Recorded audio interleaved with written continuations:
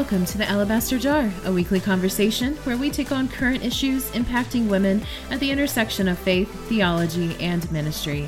We are pleased to offer Alabaster Jar as a podcast of Northern Seminary. This week, our hosts, Dr. Lynn Koheg, Dr. Ingrid Farrow, and Dr. Beth Felker-Jones, share with us a conversation on the vision behind the name of this podcast, anointing in the ancient world, and its relevance to women today. We have a special moment planned for you at the end of today's episode, so be sure to stick around. Let's dive in. So, Lynn, to kick off our conversation today, let's just start with a question maybe some of our listeners are asking. Why the Alabaster Jar? How did we arrive at that as the name for this podcast? Well, it's an object. It's an object that plays a key role in one of my favorite Bible stories. And as Ingrid and Beth Felker-Jones and you and I were thinking about what to call the podcast, and I just admit myself, I don't have a creative bone in my body. We kept going back to what is an object or an image that might represent women's experiences or a story of women in Scripture. And as it happens, this alabaster jar occurs in this story that's found in Matthew and in Mark and in John. In Matthew 26, at the last week of Jesus's life, we find Jesus at a dinner party with some of his disciples and also some of his female followers. John tells us that it's Mary of Bethany, who is one of the hosts of this meal. And in this story, this woman opens her alabaster jar, and in the alabaster jar is very expensive perfume. And she pours it on his head and she pours it on his feet. And it makes the male disciples, frustrated and angry at her, at what she's done. But Jesus defends her and says, leave her alone, to the male disciples who are frustrated. She loves me, and she has believed me when I've said that I'm going to face my death. And so she has anointed my body for burial. What she has done will be remembered. Well, when I was a senior in high school, getting ready to go off to college, I was baptized as an adult and in a creek where I lived in South Central Pennsylvania.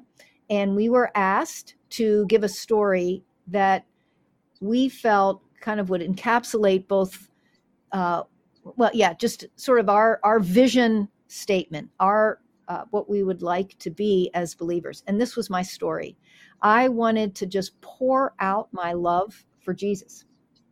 And so over the years, the decades since that time, I've continued to go back to this incredible story. And it has grown in depth for me.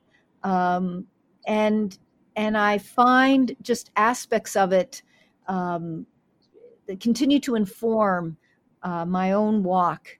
I still want to emulate Mary's incredible gift of love to the Lord. I also see her as anointing, which is something that Samuel does in the Old Testament as he anoints King David.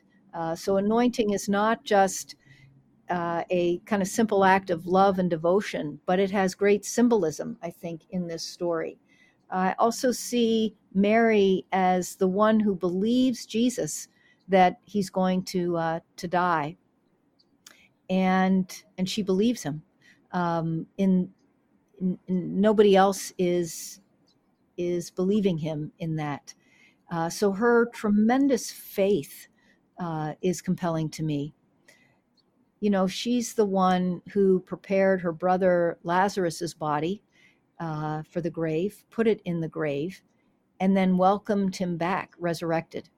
And so I think of what must she have been thinking that night as he was having dinner, and she would hear him, and she's heard Jesus talk about his death. She's someone who actually felt resurrection. She felt her brother's dead body and then resurrected body.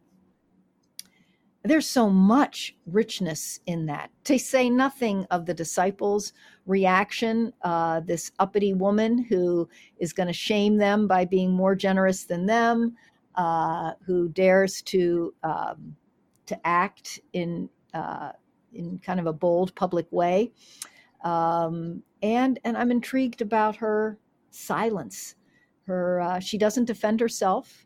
Jesus defends her. There's just so much richness to think about.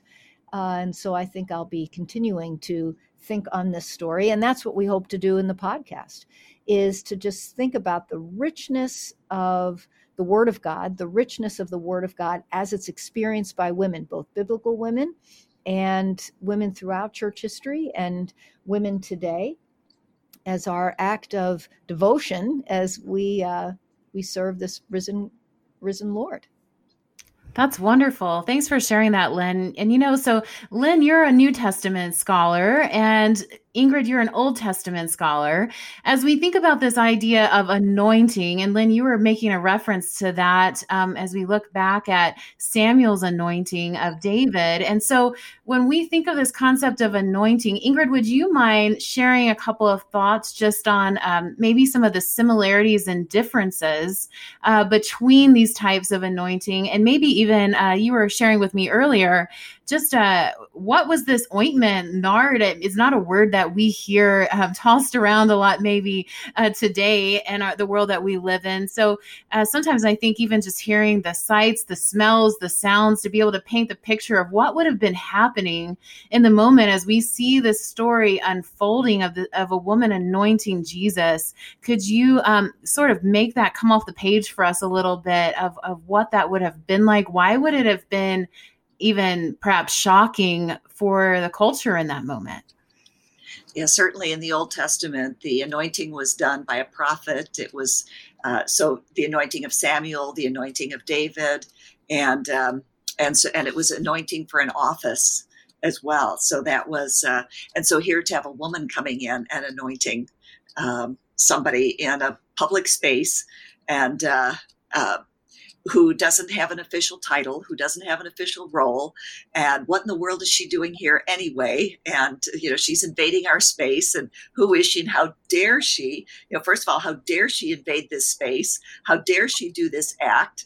What right does she have, and what authority does she have? Which, of course, authority was a question they were always asking Jesus, by what authority are you doing this? So she's coming with the authority that God blesses. She is actually acting in obedience and out of love, out of her love for Jesus. And then Jesus says she's anointing me for our burial, and nobody else gets it other than really her and Jesus. And so it's incredibly powerful. It's out of character, just like Jesus continued to do things completely unacceptable to the Pharisees, unacceptable to the religious class, and unacceptable to the religious political structures. So she, like Jesus, is upsetting the apple cart. And so I love her boldness. And I love, Lynn, how you brought out that she didn't defend herself. Jesus did. Jesus was the one who spoke up in her defense, not only in her defense, but honored her, not just defended her, he honored her. And again, the ointment that she used is not one that we see for priestly anointing or anything. So there's not a lot that we know about this, except that women in those days, the young women of marriageable ages, were given an alabaster jar full of an ointment, and the amount they had to do with the wealth of the family and so forth. So she had a full pint of this nard, also known as spikenard, and so it says that it was worth about 300 denarii, which would have been about a year's worth of wages. And it would have come from the Himalayas, probably India, but, it could be Nepal, China, but, so it had come a long journey and extremely costly, and the smell, of course, would have filled the whole room. And I appreciated, I looked up a little. I haven't bought any yet, but you can buy a 3-pound oil in bulk for $3,000, or 1 ounce for about 56 right now. So I might buy a little bit, but just to smell it. But it's in reading about it, it has a woody, spicy, musky, earthy smell. And so I kind of love the fact that it has an earthy smell also when we think of who we are as vessels. We are certainly earthy vessels. So that thought going right back to Adam, made from the Adamah, from the earth and so forth, but then also just the costliness that she gave her all, and also the fact that it was probably part of her dowry. I mean, she was pouring out all of her love, all of herself on Jesus and anointing him. It's beautiful. What a beautiful picture. Well, as we prepare to come to the last part of our episode here, Beth is going to jump on in just a moment. But before we do that, I'd love to just hear from each of you, what does this mean for us today as women following Jesus? I've heard each of you use words just that paint this picture for me of almost this extravagant act. And there was a boldness in her act.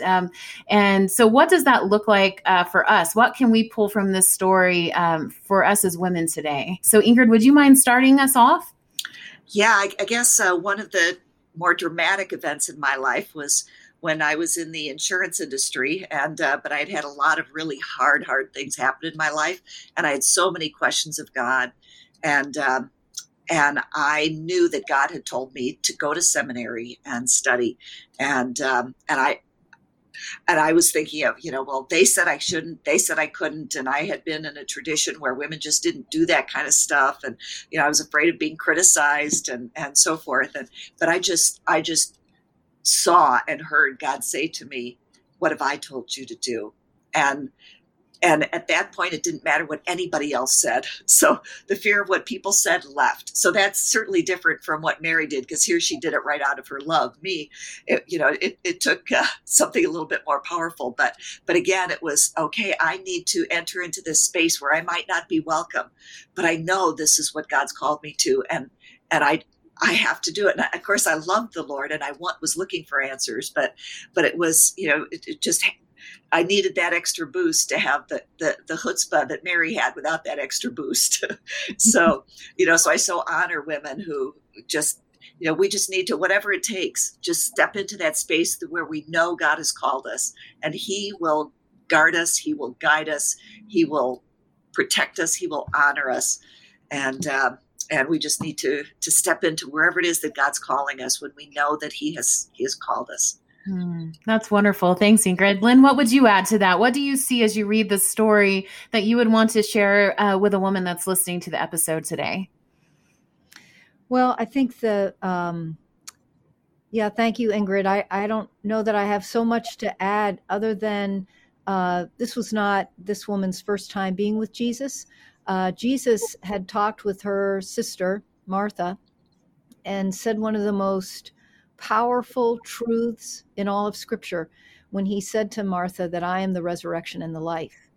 And Mary saw him raise her brother. And so I think her boldness comes at me. It didn't come kind of all at once. She sat at his feet and learned. Jesus told her truths that are, deep as the foundations of the earth. And so I think that what I see in this, in her act of love there, is also a recognition of what discipleship really means and is. And that it's kind of like the another Mary, the mother of Jesus, who sees God at work and ponders things in her heart. So I see this anointing of Jesus with the jar of nard as a culmination of a faithful woman's journey. Well, it's not completely a culmination, because she will, of course, walk through with Jesus in his last week, and then celebrate the resurrection, even though we don't have that all detailed for us in Scripture. But she's a faithful disciple. I guess that I want to note the perseverance. I want to note the in between pages, when she's waiting for, in between the pages, right? In between the lines in Scripture, when she sends to Jesus that Lazarus is ill and he doesn't come, quote unquote, in time to save her brother. I don't know what she was thinking those 4 days, but I've been in those 4 days in my life at times. And she perseveres. So I guess that's what I would see with her, is this is a dramatic event, but it's built on a steadiness and a constant learning that all of us today can, men and women. But this is a woman who models discipleship for all of us today, not just for women, for all of us today. And we don't know, any of us women, we don't know when we might be called to do that singular act as she did in anointing Jesus's body for his burial. But as Ingrid talked about, being faithful when God calls you to act. And Mary was faithful in all the steps so that she was ready to be faithful in this very important moment.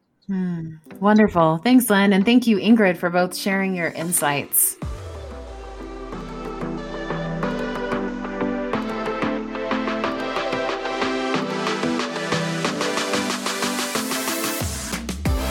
Okay, listeners, as we come to the end of this episode, I want to invite you to take a moment now to prepare your hearts and sort of plan to sit in a meditative moment as Beth is going to read an excerpt to us from her book, Pandemic Prayers. Pandemic Prayers is a book that Beth wrote at the start of the COVID-19 pandemic in 2020. And it's about a month's worth of devotional reflections, specifically for a time of hardship or isolation, and the things that we experienced during the beginning of the COVID-19 pandemic as the world began to change for many of us. And so Beth is going to read an excerpt from a devotion on the story that we've been discussing today, specifically the one that is accounted in John's Gospel. So go ahead and sit back and relax, and Beth, take it away. Thanks. This was written for the beginning of Holy Week 2020. Jesus knows the week ahead is fraught with danger. He is preparing to pour himself out for us. What do you do when what's coming is the brutality of the cross? If you're Jesus, you have dinner with your friends. We probably know the cast of characters: Lazarus, Mary, Martha. The two sisters and their brother are some of Jesus's closest friends. He calls them beloved. He comes to their home when he needs respite. The last time he was here, he stood at his friend's grave, and he wept, and then he called Lazarus forth from the dead. And now the friends are having a meal together again. Even if we don't know this story, the one of the dinner party we're at right now, we might be able to predict what they're doing tonight based on other stories we've heard about them. Martha is serving. She's made sure the meal will be good. She's looking out that everyone has what they need. Maybe she pauses to glance at her brother, marveling that he's living and breathing after she thought she'd lost him forever. Lazarus is at the table with Jesus. They're dipping bread in oil and eating fish. Maybe Lazarus is conscious of enjoying the food and the company more than he would have before he got sick and died. Before, his friend Jesus called him out from death and back to their shared table. Do they talk about it? The fact that the Lord of life is at their table? And what of the other sister? Where is Mary tonight? She's where she's been before, at the feet of Jesus. She takes a jar of costly perfume made of nard. She anoints Jesus' feet. She wipes those feet with her hair. Tears run down her face. She knows what Jesus is about to say out loud. She knows she will not always have him there with her, and she prepares him for his death by pouring all she has out for him, a preview of what he will do for her when he goes to the cross. The house fills up with the fragrance of the perfume. It's Monday of Holy Week. The way of the cross lies before Jesus. It lies before his friend Mary. It lies before us, too. Several years ago, I was thinking about Mary and her alabaster jar of perfume, about how costly it was. I was doubting I'd have it in me to do what she did.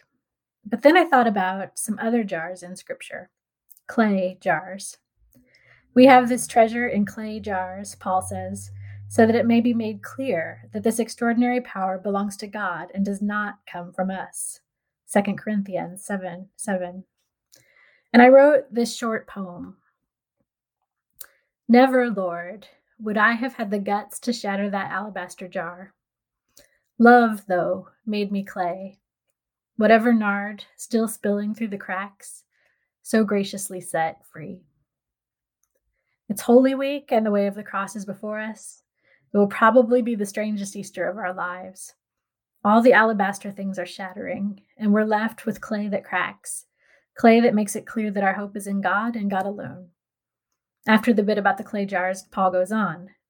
We are afflicted in every way, but not crushed, perplexed, but not driven to despair, persecuted, but not forsaken, struck down, but not destroyed, always carrying in the body the death of Jesus, so that the life of Jesus may also be made visible in our bodies. For while we live, we are always being given up to death for Jesus' sake, so that the life of Jesus may be made visible in our mortal flesh.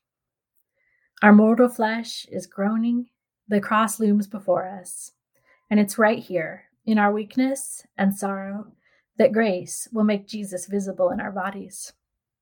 I'm praying today to look to the cross, to focus on what Jesus did in pouring himself out for us, so that God's grace might allow me, just a little, to make Jesus more visible right here. Dear God, thank you for your promise that though we are afflicted, we will not be crushed.